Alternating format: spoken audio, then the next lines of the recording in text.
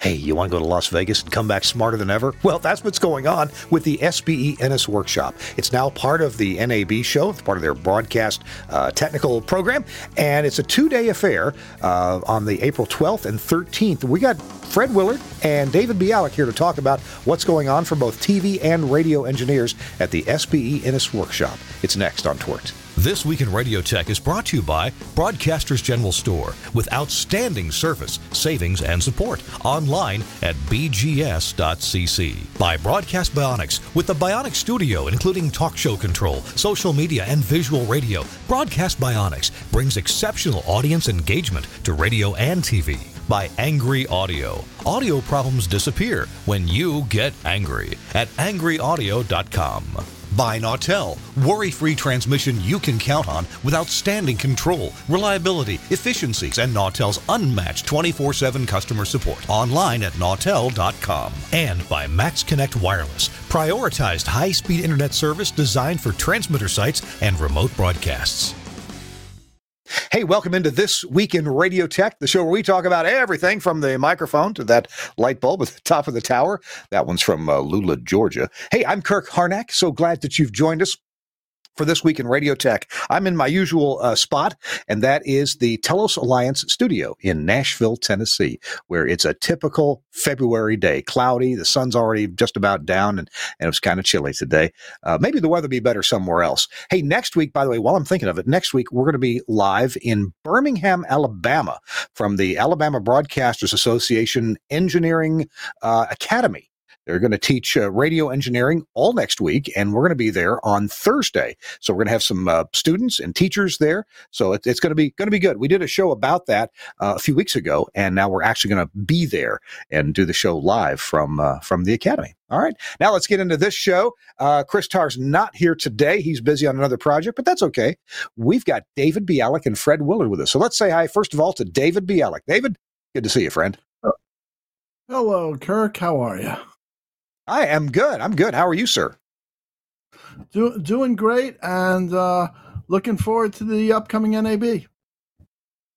Yes, and that's what we're going to talk about. And it's a really couple days of strong teaching, and the topics. You guys have done an outstanding job of picking the topics, and we're going to talk about those topics, not just about the fact that you're teaching them or some other people are teaching some of the topics, but we'll actually talk about the topics ourselves here somewhat, kind of pass around what we know and maybe come to realize that we need to go to school too. Also with us, I'm delighted to bring in Fred Willard. Fred, welcome to the show. Hi.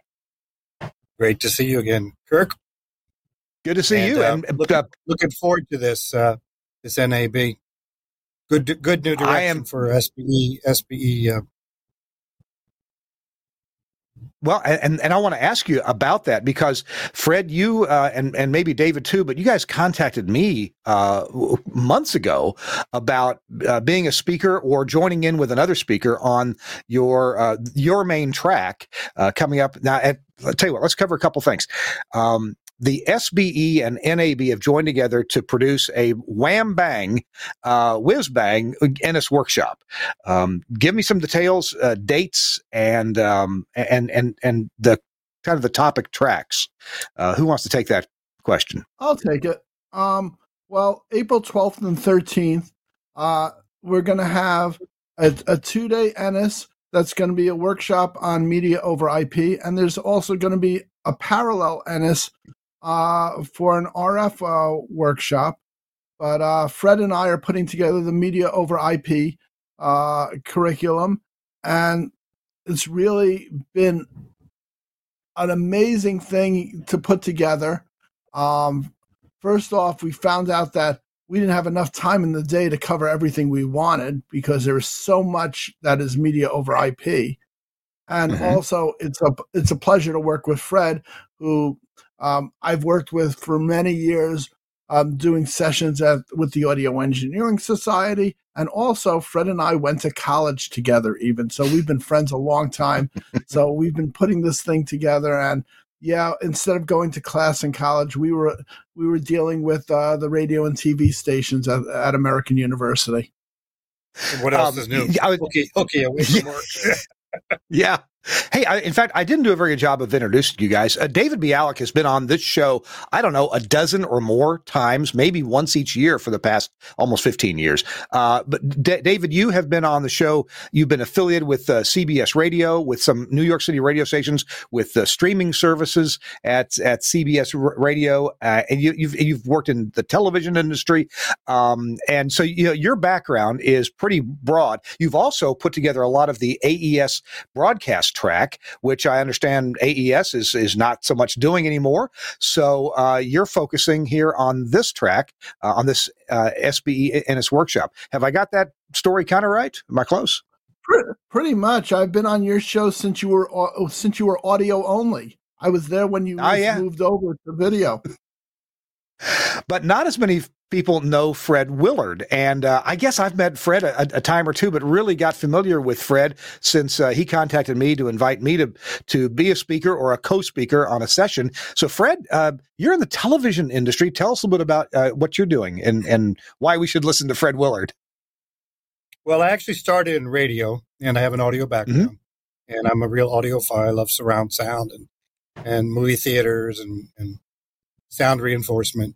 But I started in a student radio station in Wharton, Maryland, and that's where I got the broadcast bug in high school, and I got my first class license in high school working on transmitters.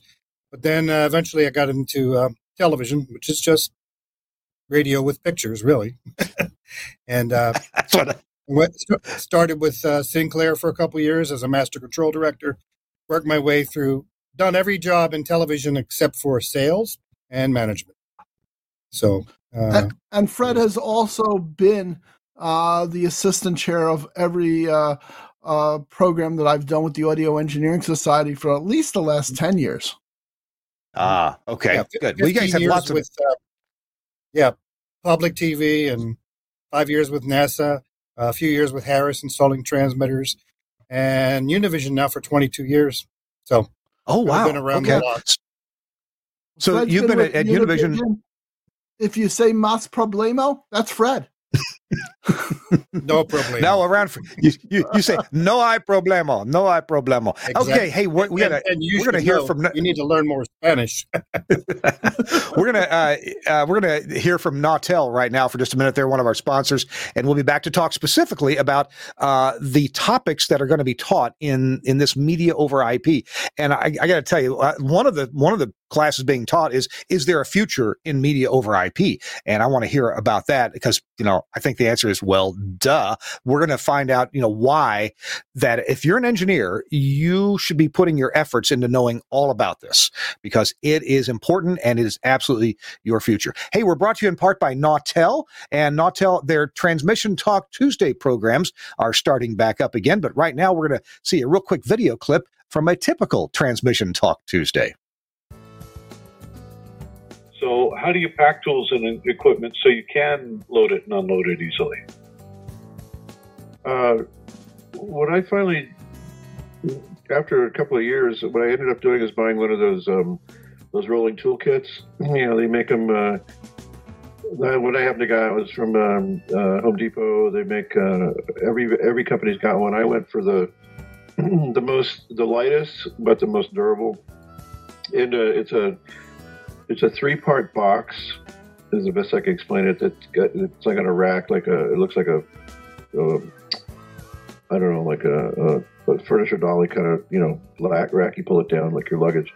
So there's a big box at the bottom, then there's a medium-sized box, and then there's a small box on the top. So what I could do is I can sort that so that the bottom box, which has got the wheels and the handle, I fill it up till it's 50 pounds with some of the larger stuff that I need.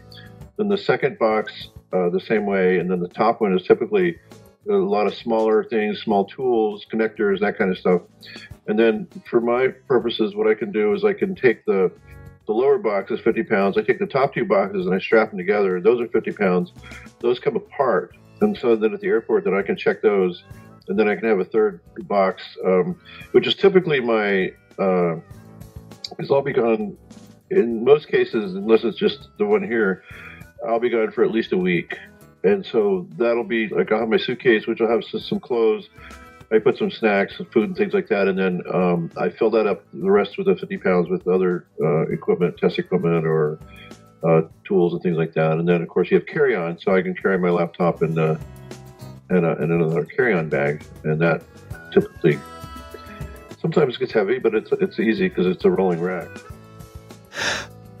I was wondering if he's going to put his underwear in one of those. That's Rich Barker, and that's part of the Transmission Talk Tuesday. They got some new Transmission Talk Tuesdays coming up. Finally, Jeff Welton is getting back to work, and the ones that are coming up on February 27th. So that is Tuesday of next week, February 27th. The topic is Nautel at 55.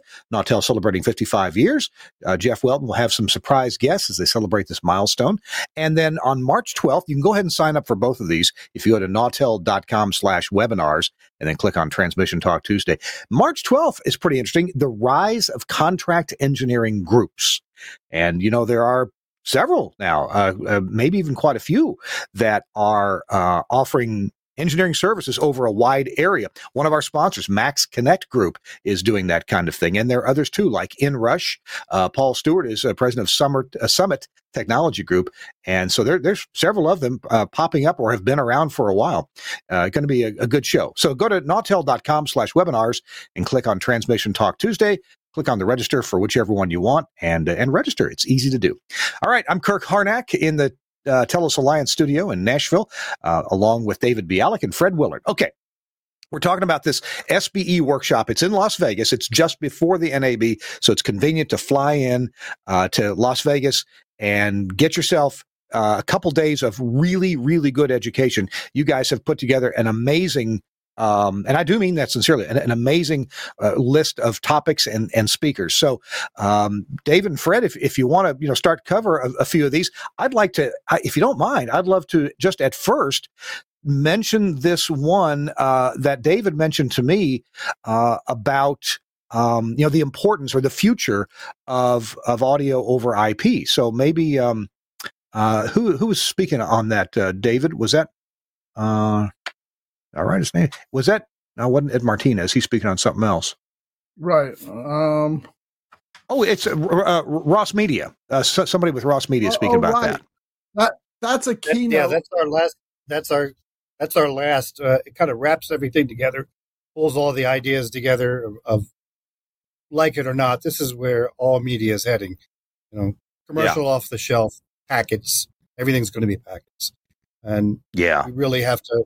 We have to get used to it and be ready for it. And the sooner more of us know how to manipulate this, the better off we'll be in the industry.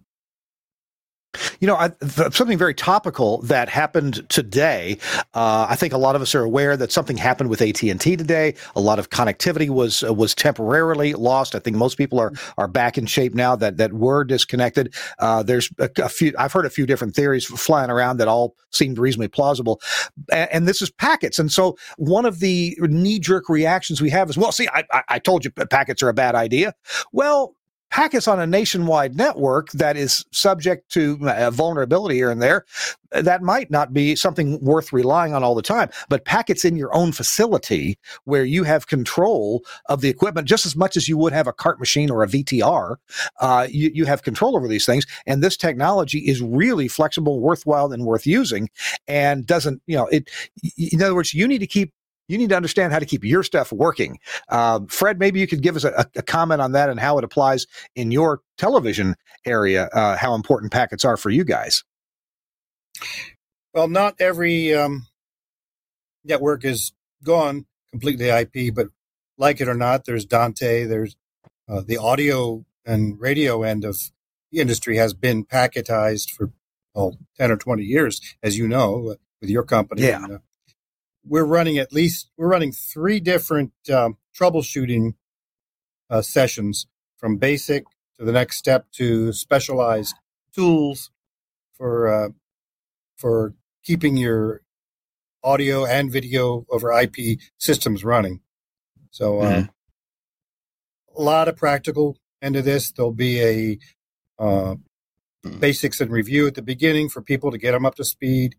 And then we'll talk about not just the packets themselves, how to monitor them, the SNMP, how to integrate into 2110 video systems, how we're getting away from hardware and into the cloud, but it doesn't matter. It's still packets. Yeah. You know, David, one thing that over the years I have kind of learned at Telos Alliance, and, you know, it was our friend Mike Dosh who really pressed this point home. When we have our good old legacy systems of analog or even AES EBU digital audio, when we connect one thing to another, we've got the audio. We know nothing about the audio. There's no information that goes along with the audio to tell you about the audio. Okay, AES EBU may tell you the bit, the sampling rate, and if it's stereo or mono or something else. But when you have analog audio coming out of a computer, the computer knows, you know, the name of the song, how long it is, how far you're into it, the artist. It knows all this information. If it's a commercial, it knows, you know, who the sponsor is and how long the commercial is, and even maybe the stop date of the ad, right? But when you put things in audio over IP, you have the opportunity to know a lot more about that content, because the information about the content travels along, or it can travel along in the same packet with the content.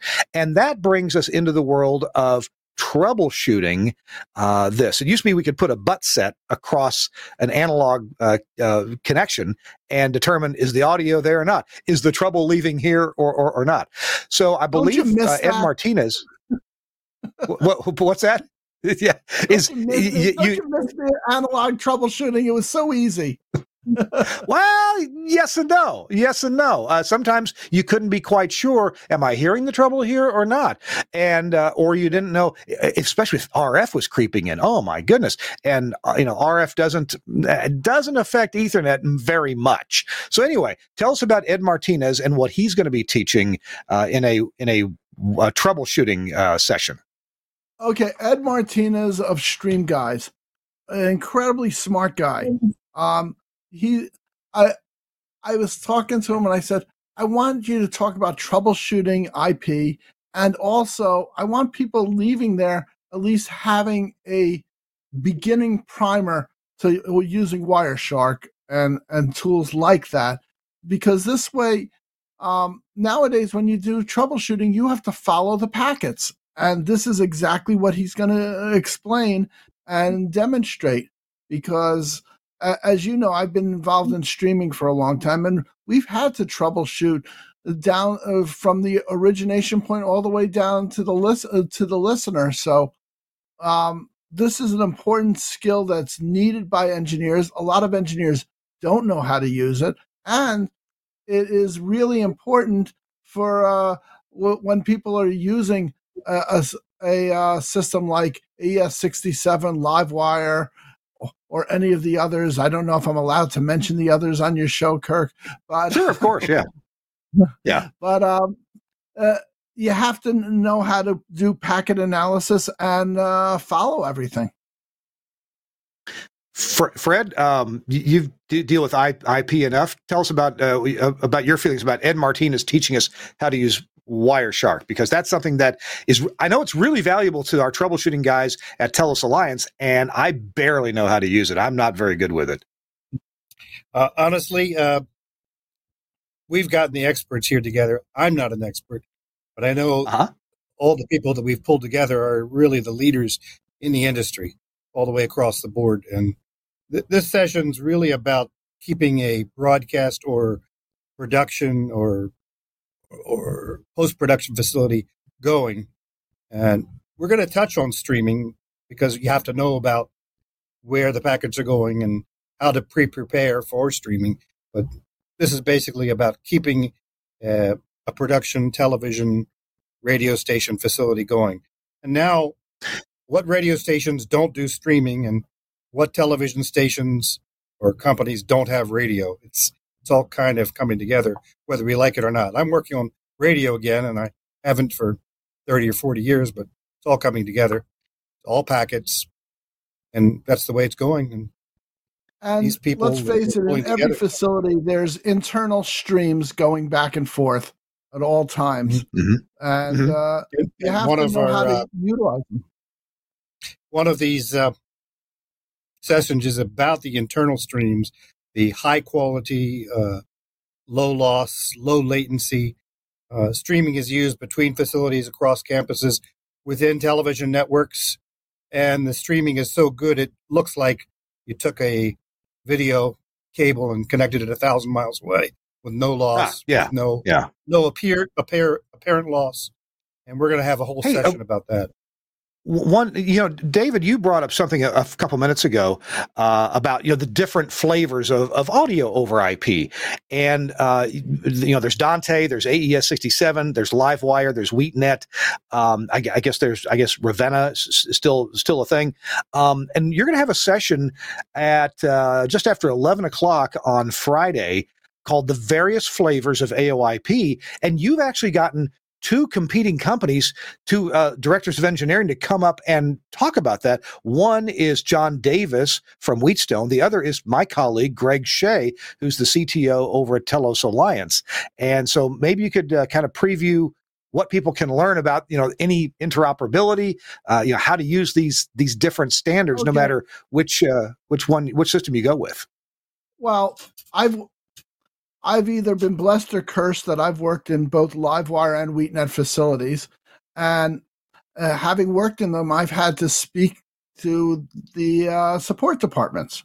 And I found that John Davis, he works for Wheatstone, probably the best asset Wheatstone has, because a product is only as good as its support. And Greg Shea, I've known for many years as well. And I said, okay, I want you guys to talk about this. Let's face it, we're not doing a product competition or anything. We're talking about technology and the implementation. And most companies out there have to work with both companies. And so it's going to be a friendly discussion. It's not going to be a bully session where my system's better than the other. They're going to talk about it. They're going to talk about implementing it. And maybe they'll talk about some of the similarities, because let's face it, they both have a foundation in AES 67. Mm-hmm. And Saturday, right after lunch, we're going to have the other end of it. One of our local engineers here works with several formats of audio, and he's going to show us what worked, what didn't, how he got the various flavors to talk to each other and work with each other. That's Dave Donaldson from Gray Media. He's literally down the street from here in D.C. Oh, now that's interesting. Yes. Yeah. His is entitled "Report from the Field: Lessons Learned Building IP Islands." Now, he's in the television industry. So, we've been doing AOIP for radio for a long time. I think we kind of have all that pretty well figured out, but TV still has a few growing pains and some interoperability pains, right, doesn't it? Exactly. Yeah, and including in the communications world, because that's not standardized yet, and you're going to be talking about that in a session too. So, from telephone hybrids to wide area comm systems to small systems, you and one of your colleagues. Yeah, Martin Deister. From UK, if I'm not mistaken. Yes, he has that lovely British accent, so he sounds very intelligent. He'll tell you he's not that smart, but he sure sounds smart. So, hey, Kirk, you just said that about one of your superiors throughout the internet. Hey, Fred Willard is with us here. So is David Bialik. We're talking about the upcoming SBE Ennis workshop, and it's a very serious 2-day workshop. There's a track for RF and there's a track for media over IP, and we're talking about the media over IP track. And the topics are, they're not just touching on this and touching on that, and none of this is throwaway. This is all really good stuff. Our show is brought to you in part by Broadcast Bionics, makers of an amazing array of software and hardware solutions to make radio broadcasting fun and to get more content out of what you're already doing. Let's hear from Broadcast Bionics. We'll be right back. Welcome to the Bionic Studio. The Bionic Studio brings all audience interaction to the fingertips of a production team in radio, TV, and podcast. Our workflow-led system is working 24/7 around the world for small broadcasters and national and international networks. Our telephony module, Bionic Talk Show, allows cost-effective centralization, remote operation, scalability, and resilience across an entire network of stations, but at the same time is used in single-studio self-op environments. Social media curation and activity is now considered a broadcast-critical part of programming. Bionic Social means the studio isn't overwhelmed with a wall of interaction from an ever-growing number of social platforms. We combine SMS, MMS, and email, together with a speech-to-text service for listeners using smart speakers. We enable studio teams to curate, filter, and display all platforms in one place, and post text, images, and video content to multiple platforms in one operation.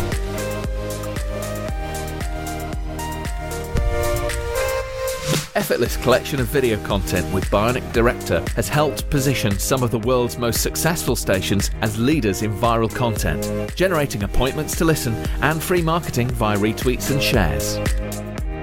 Bionic Contest enables end-to-end tracking of on-air competitions, live reads, and prizes. These can be on-air contests, automated SMS entry, or online. Anywhere, and Skype TX for Radio brings high-quality audio and video contribution into the studio with ease.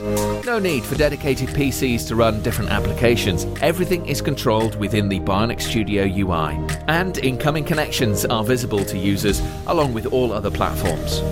Our codec integration enables connection, algorithm configuration, and directory to a wide range of IP and ISDN codecs.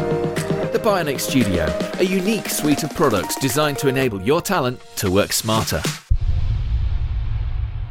The Bionic Studio from Broadcast Bionics at bionics.co.uk. Of course, we'll have a link in the show notes, and I really appreciate their sponsorship. They make some cool stuff. So thanks to Dan McQuillan. And you know, the one of their latest developments is that virtual rack, and we talk about that every other week or so here about how they help you virtualize your broadcast infrastructure. It's This Week in Radio Tech. I'm Kirk Harnack. David Bialik is here, and so is Fred Willard. And we're talking about this SBE Ennis workshop.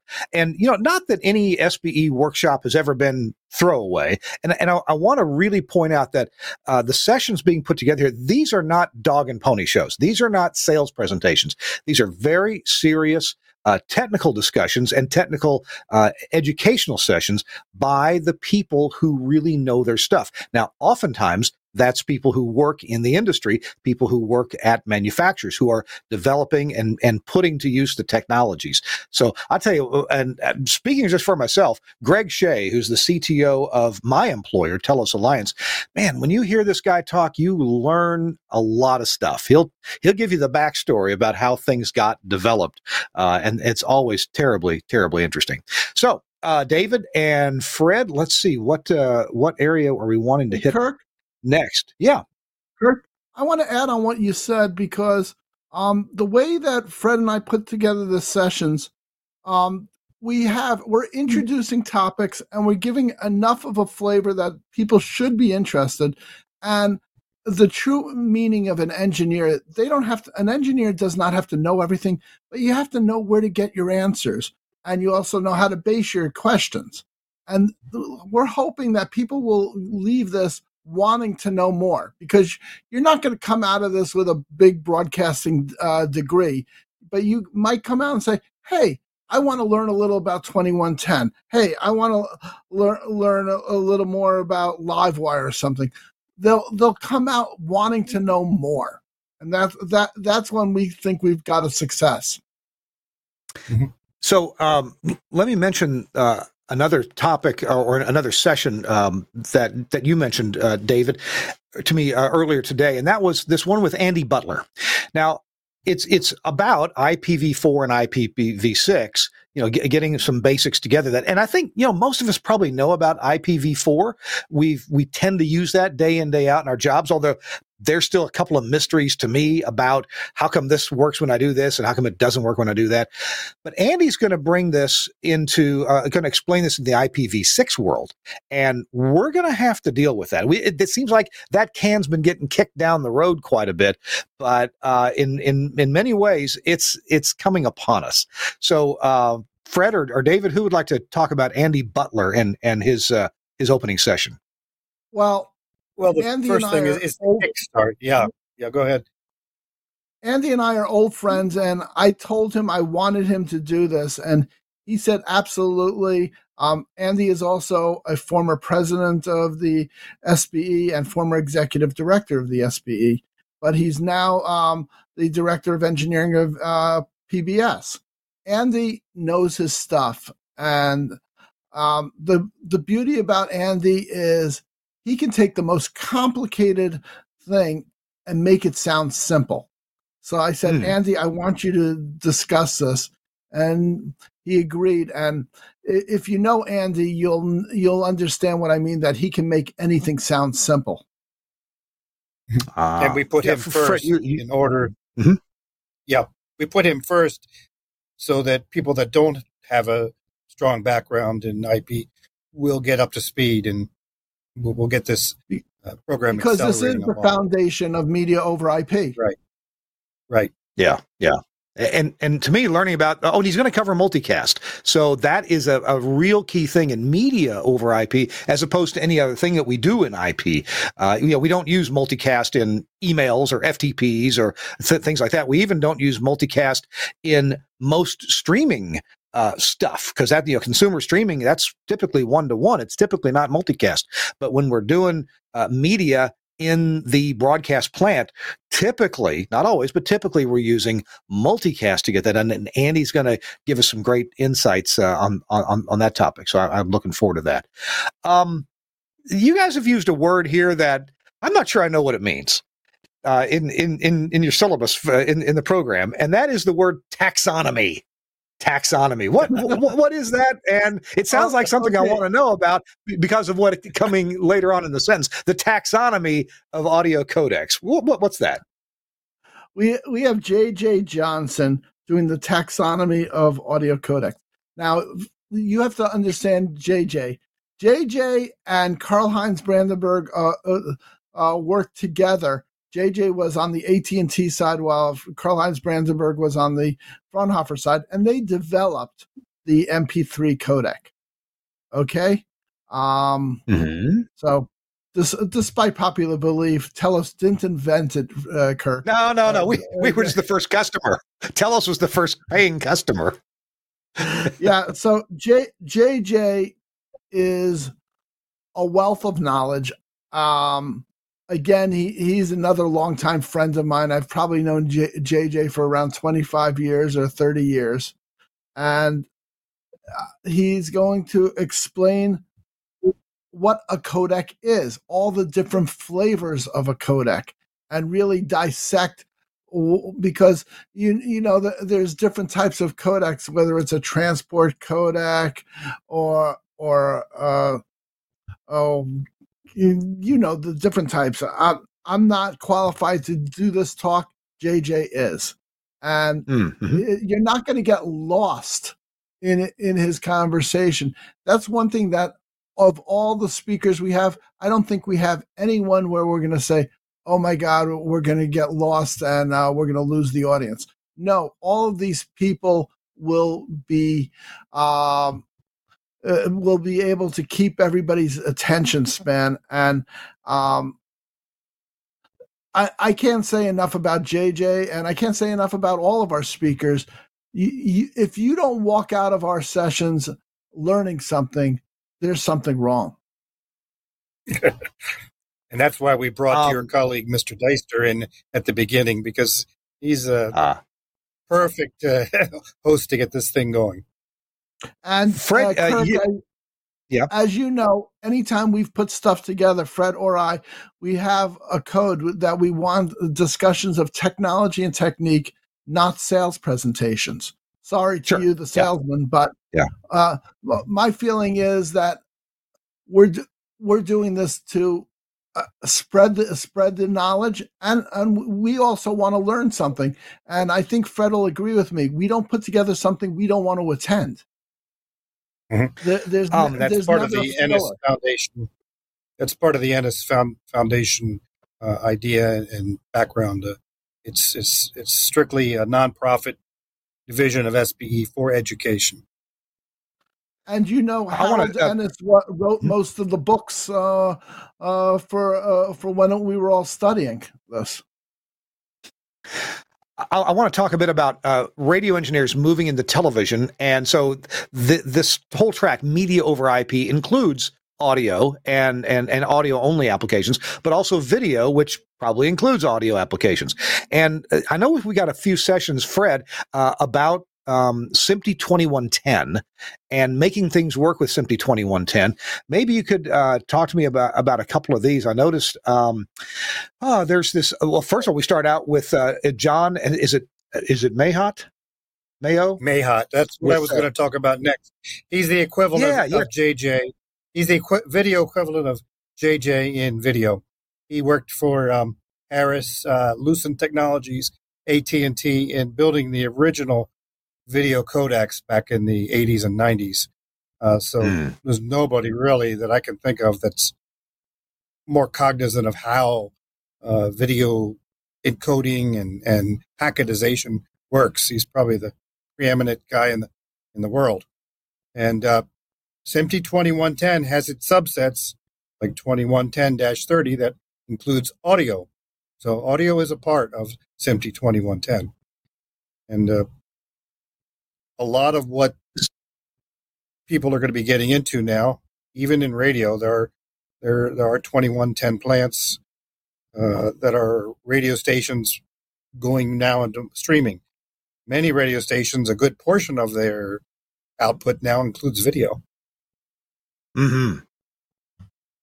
So John's going to be introducing us to 2110, that set of standards and its subset. I mean, in the audio world, we always talk about 2110-30, and I think there's been some new additions onto that. So John's going to introduce us to the whole thing, and then talk about some of the subsets, so we can all kind of get on the same page there. But after John talks, and by the way, I just remembered, I believe I have interviewed John, not on TWiRT, but on an SBE webcast. Because I know John and I have talked for about an hour, so I think it was on an SBE webcast that we did that. But then you've got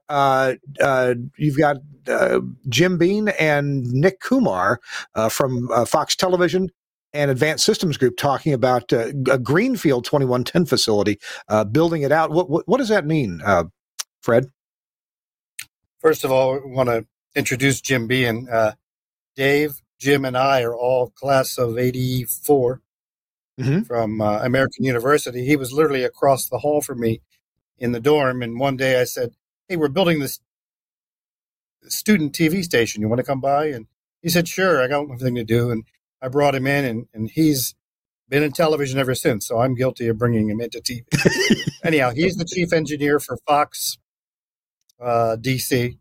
And I was the chief engineer here in DC for Univision for 20 years. Now I'm just doing special projects and RF, semi-retired. Anyhow, Jim Bean built a facility from the ground up, just bare walls, and he was able to do it however he wanted, and it was built all IP, 2110, all audio over IP, no analog except maybe to the microphones or speakers themselves. Yeah. So he's going to talk about if you can start from scratch, you don't have any legacy systems, how would you build it? How can you save money? How do you set up the network topology? What do you need? What's the footprint? Where do you have to expand? How do you monitor it? How do you keep it running? So he's going to show how it was actually done. He's going to show pictures of the progression of the building of the facility. Yeah, cool. and Nick Kumar is from Diversified, or was working with Diversified when they did the project. And when we called Jim and I said, "This is where we're going to do what we're going to do and who you're going to be speaking," his first statement was, "Oh my God, I'm right after Mayot." Gotcha. Oh, by the way, there's another session right after that one, and it's what a situation that so many television engineers find themselves in, and that's having to live in both worlds, in the world of SDI, like they've had for a couple of decades now, and then 2110. They may have some 2110 installation going on. So Steve Holmes with Leader is going to be talking about day-to-day operation in the hybrid world of these two things as you make a lengthy transition. That should be interesting, too. It's kind of hard to live in two worlds, or it can be. Well, it pertains to about 95% of the people that are going to be coming to this session, because almost every station has built-in legacy infrastructure, and they are building 2110 extensions, islands. Of course, the idea is to get finally to 2110, but it doesn't make sense to tear out your whole facility. Not many people could do that. So we're going to have to live with even some analog, some digital, some 2110, and there'll even be some progression into the cloud, which are later sessions, which we'll talk about. But some of us have to be analog men in a digital world.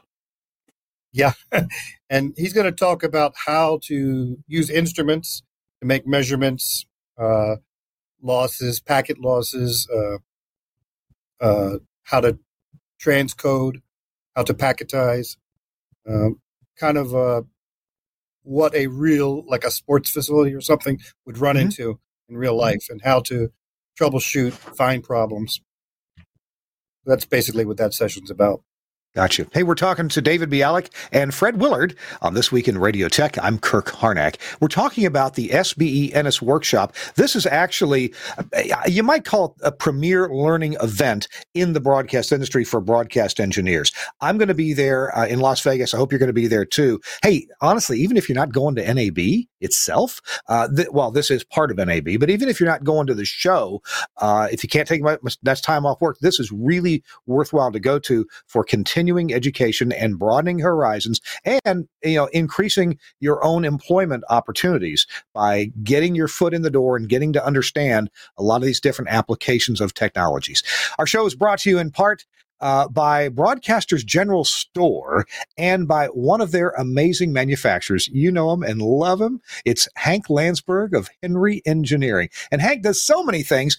And you've heard me talk for the last few months. Every 4 weeks I get to talk about Hank Landsberg, and that's about this little product he has called the Back UPS. Once again, Back UPS saved my bacon at one of my transmitter sites because of another failed UPS. They should just call it the UPS failure management. It's what they should call this thing. The Back UPS from Henry Engineering. Here's what's cool about this. This is not a whole facility solution. Obviously, it's one little box, and it's for either a rack or part of a rack. And here's how I think about it. It's got two AC power inputs and one AC power output. Okay, the one power output is on a duplex plug, but it's one power output. And all it does is it smartly switches between the normal UPS input and the shore power, if you will, the un-UPS line input, or maybe it's a different UPS, whatever you want to feed into it. The point is, sometimes you got to service that UPS. Sometimes, if you're like me and most engineers, you've had a UPS failure. And I use this on my equipment that doesn't have two power supplies.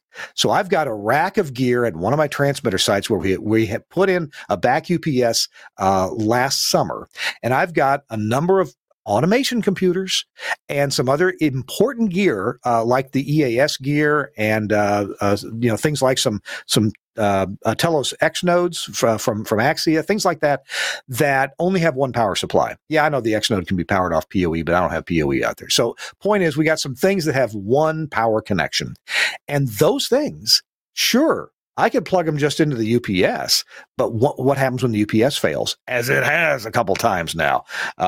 So you plug it in the Back UPS, and the Back UPS will automatically flip over to shore power, commercial power, when the UPS is not present. And that has super saved our bacon. You can set some parameters on it. It's got different modes, but you can set parameters as far as the delay time when it comes back on, because you don't want the thing there, flipping between these two things. That could be hard on the gear too. So you can put a delay time where it's sure that you have good UPS and then it can flip back to the UPS. Love this little box from Henry Engineering. And I know, you can buy bigger commercial, not commercial, but bigger, more powerful versions of this from the various UPS manufacturers because they know their boxes are going to fail too. So I like the one from Henry. Henry supports the broadcast engineering community. It's right-sized for so many applications. I've got about 4 computers and a couple of lower power devices on mine. It's under 15 amps of draw, and that's the limit on the back UPS. So check it out. Love this thing from Henry Engineering and Broadcasters General Store. You can go to their website at bgs.cc. You can give them a call because they're built for calls. They love to talk to you on the phone. Give them a call. You'll probably get somebody right away. The chances of you getting voicemail are pretty slim because they make sure that a lot of people are ready to answer your call at 352-622-7700. That's 352-622-7700. Thanks a lot, Broadcaster General Store, for sponsoring This Week in Radio Tech. Love you guys. Okay. We're here with David Bialik and Fred Willard. We're talking about the SBE Ennis workshop. Just to be clear, there are 2 simultaneous workshop tracks going on over 2 days. And one of those is about RF. It's called RF 101 Boot Camp. And I think people like Carl Lamb are going to be there, Kevin Trueblood, Greg Buchwald, Josh Bone is going to be speaking there. He's one of our sponsors. Then there's this other track that we're talking about, and that's media over IP. And it's perfectly applicable to radio and to television. In fact, some sessions are geared, pretty specifically to one or the other. And we're kind of getting into day 2 here of the Media over IP Essentials program, talking to Fred and David about this. Let's see. What would you like to hit next, David? What's happening on day 2 that you're particularly excited about? Well, we got Greg Oganowski talking about media streaming basics. Oh, yeah. Greg is probably one of the most knowledgeable people there is about streaming, and he's also one of the hardest people you can get to just stay focused on one topic. But he's going to be doing this talk on media streaming basics, and I'm really looking forward to it because the man's a streaming encyclopedia. And then right after that, we have Andrew Osmond talking about production quality streaming because a lot of people don't even know what WebRTC is. And how important that is because that's how a lot of stations are doing their point-to-point. What is it? It's their RPU nowadays. It's the we use it to we run live from several locations in the country, and the quality of the stream is so good with such low latency that you would think that the people that are doing the weather in Houston are literally in DC. But they're not. But the quality is so good, you can't tell. So that type of streaming, internal streaming, high quality streaming, low latency, 422, if you're familiar with those subjects, not consumer streaming. In other words, the professional end of streaming that really would only pertain to people in the industry, not consumers. And I did want to mention one more thing, that we're covering a lot of audio here. And we want to say that for video engineers and video facilities, audio is something that is probably not paid attention to as much as it should be.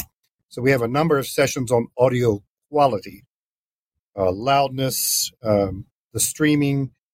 It's real important to know where your audio is going and what you have to do to make it sound good when it goes to the consumer. So we have not just internal, but sessions about what happens to your signal when it gets out of your facility.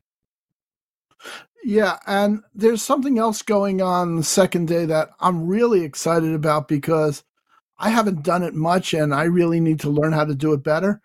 We're gonna have Javid Butler in to talk about working with fiber optics, and he's actually going to show us how to splice fiber. And I know I haven't done it much. I want to see this. Fred and I have arranged to have him come. He's going to have a special camera there that people can actually see as he does it there. And he really knows his stuff. He just did the fiber optic display at MetLife Stadium. So the guy knows his stuff. So that's going to be really interesting. And to Have go you seen that with big Fred, sphere? Yeah. At Las Vegas, he was involved with the lighting of that. Oh, wow. Yeah. And to go back to what Fred was saying about the importance of audio, I'm going to quote our good past friend, Chris Tobin, may he rest in peace. He used to always say, video without audio is just surveillance. So yes, yeah. True. Or as Tomlinson Holman says, it's 55% of the signal. That's more than half. And audio is important because remember years ago, Kirk, I know you remember, we would listen to the radio. We didn't care if there was static or anything. If we were hearing the Mystery Theater, as long as it was clear. If television was on, we didn't care if it was snowy. We only cared about the audio and hearing it. And guess what? Mm-hmm. The audience will still stay if the audio is good and the picture isn't. But if the picture is good and the audio isn't, people are going to turn it off. They turn it off. And a lot of people don't understand the nuance of human hearing and distortion. People just literally tune messages out if it's distorted. They won't listen. And we're actually going to talk a little bit about that. And video engineers need to know that. And as does every married man knows about ignoring the message. Right. As Jim Starzinski from NBC would say, if your audio is not up to par in your television station, your audience is not going to be there. Yeah, it's annoying to have to work hard to understand something. Whereas if it's easy to understand, then your brain doesn't have to work as hard to understand what's going on. And improper use of audio codecs can contribute to that, certainly, especially when you start out with bad audio and then you try to code bad audio, you end up with some people would say a real dog pile. Later on the second day, I know so much has been said about cloud production, and the company I work for, we can put products in the cloud, and certainly people are using products in the cloud. There is certainly expense to that, but Noor Hassan and Jonathan Solomon with Amazon Web Services, actually both with Amazon Web Services, going to be talking about media over IP in the cloud and some of the best ways to get that done. I want to point out that sometimes this there are places where it's almost essential to get something done. Getting it done in the cloud is a great way to do it, but it's not a panacea. There's places where you just need to do it yourself, do it in your own data center, or do it in a nearby rented data center or something like that. But it's going to be interesting to find out what they have to say about what are the benefits and advantages, and how do you use just this other tool. It's a big tool, but how do you use this other tool in the toolbox? What do you gentlemen know about that session coming up? It's not hardware. That's all I know. I'm going to learn as much as you're going to.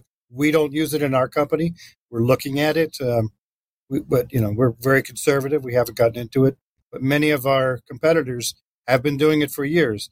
Discovery, I believe, their whole master control has been in the cloud for several years now. So it's accepted technology, and if it works for your company financially, it's something you need to know. More and more companies are going toward it. I'm amazed by the low latency involved in it, and that it works. And I have used it, and I'm hoping to learn a little more about it because it's where the industry is going. We're not going to see radio and television stations with large libraries anymore. We're not going to see master controls anymore. I think the pandemic basically mandated from now on as many jobs that can be done remotely will be done remotely, and that's the opening of the cloud. Mm-hmm. It does also allow you to do more, like if you're doing sports, it allows you to do more venues because you don't have to set up switchers, and all you need are cameras, and your switcher is basically wherever in the world you want it to be. And I've seen it in operation, and there's no latency. It's just as if you were punch the button in the truck, but it's happening in the cloud. And along with PTP and the throughput and the quality of service of the streams, it's almost, as far as the consumer is concerned, they would never know. So I'm going to learn something on this too. Yeah. A couple of events come to mind back, what was it, a year ago or so, when the Queen of England passed away. The coverage of her funeral, one of the networks was doing all the media production in the cloud. And the only reason I know about that is because Telos Alliance was tapped to provide intercom services for that, and those were cloud-based. Plus, then when they had the coronation of the king in England, that was also, at least by one network, handled through cloud production. There's some car racing. I don't know if I'm supposed to say which one, but there's some car racing, and if you might have the right formula, you might guess which one it is. And they do a lot of their production either in the cloud, or they use some cloud services to get that done. And it brought to mind that one of the benefits of the cloud that I'm sure that these guys from AWS will bring up is, as something you alluded to, Fred, is that you can afford more stuff, more production facility if you rent it in the cloud for some period of time, rather than own it. Right? Hey, a friend of mine, he recently sold it, but had a company with like 8 television trucks here in the Nashville area. There's a lot of money tied up in those television trucks. So being able to move some of that production into something that you can rent and just pay for when you use it, that's an interesting benefit for people who may not be producing stuff all the time. And then there's small networks. I think we're about to do a story about a chess TV channel that they handle their production in the cloud. And one more, and I don't mean to hog the whole segment here, but one more thing, like we're producing this show right now. This is not, we're using a little bit of cloud facility, but for the most part, we're using equipment that is at the office where our producer, Suncast, is, and he's got equipment there handling it. But on the rare occasion where I'm tapped to produce the show myself, either Suncast isn't available, or typically we're doing it at an odd time, or we need to have more people on the show. I use a cloud-based service when I produce the show, and so it's there, there's a place for both, I guess, is my point. And it's important that we as engineers know all about what's available from the cloud, so that when we can recommend that to our employer, or if we're told to deal with it, we have a much better chance of dealing with it if we know all about it. Agreed? Yeah. There is one thing I'd like to bring up on this. It is not an expensive program. This is $259 for 2 full days, and it includes breakfast and lunch both days. So we're basically breaking even, if you know what things cost in Las Vegas. So we're really bringing this as a service to engineers that, if they're not sure they'd want to do it or not, we're trying to make it as affordable as we can. And a lot of companies, if you check into it, like I know my own company, and I know of a few others, they do help with education. You'll get a certificate at the end of this to show that you attended, and some companies will assist with education. So do look into that. And if you're on your own, it is tax deductible. Yeah. We're going to provide the link to register for this. It is it's under the auspices of the NAB overall, even though SBE is producing the NS workshop. So you register at NAB show, and I'll get a link for that in the show notes so you can find it more easily. And like Fred said, it's $259, and that includes a total of 4 meals. So you're saving that. We're going to save $100 right there. It also gets you an exhibits only pass, and if you're interested in full conference in all of the sessions, it gives you a $150 discount off of that. But it is possible to register just for Ennis at $259, and you do not have to be full conference like you would have been in past. So it's actually much cheaper. It's much cheaper than it ever has been. Yeah. So keep that in mind. It's literally only $259 if you just want to do NS. And where else in person can you meet both Kirk Harnack and Fred Willard in person? That and $20 and I'll buy you a cup of coffee. So how about that? It's this week in radio. Kirk, yeah. There is something that Martin Dykstra is going to be doing the keynote on Friday morning. And Bob Orban will be doing a keynote on Saturday morning. And so you're going to be hearing from a lot of people that are really knowledgeable, and you're going to learn something. You're not going to walk out of of this and say, "Why was I here?" You're going to say, "Wow." And we have a lot of breaks, so you're going to be able to pull these people aside and bring your high level questions to them. And these people know what they're doing. Believe me, these are the industry experts, the world industry experts in media and broadcast. We're very lucky to have this group of people. We got to take a quick break. When we come back, we got one more quick word about Gary and Cindy Cavell and a session that they're doing, which honestly, that could what you learn from that easily could result in you making back the cost of going many times over. And we'll give you more on that in just a minute. I'm Kirk Harnack. It's This Week in Radio Tech. And I got a couple things I want to tell you about. Chris Tarr isn't here, but I am. And I want to tell you about this thing that has, I know I talk about things that save my bacon, right? I'm saving a lot of bacon, if you can understand that. This is the USB analog audio gizmo from Angry Audio. And let me show you, if you're an engineer, you can figure this out. It has a USB connection right here, all right? And then it has, they look like Ethernet, but they're not. They're Studio Hub connections. So you just plug Studio Hub cables in there. This is a sound card. But this is the sound card that you want if you're doing professional audio. Yes, there's plenty of sound cards out there. And yes, they're okay if you want to plug a mic into one and go into your laptop.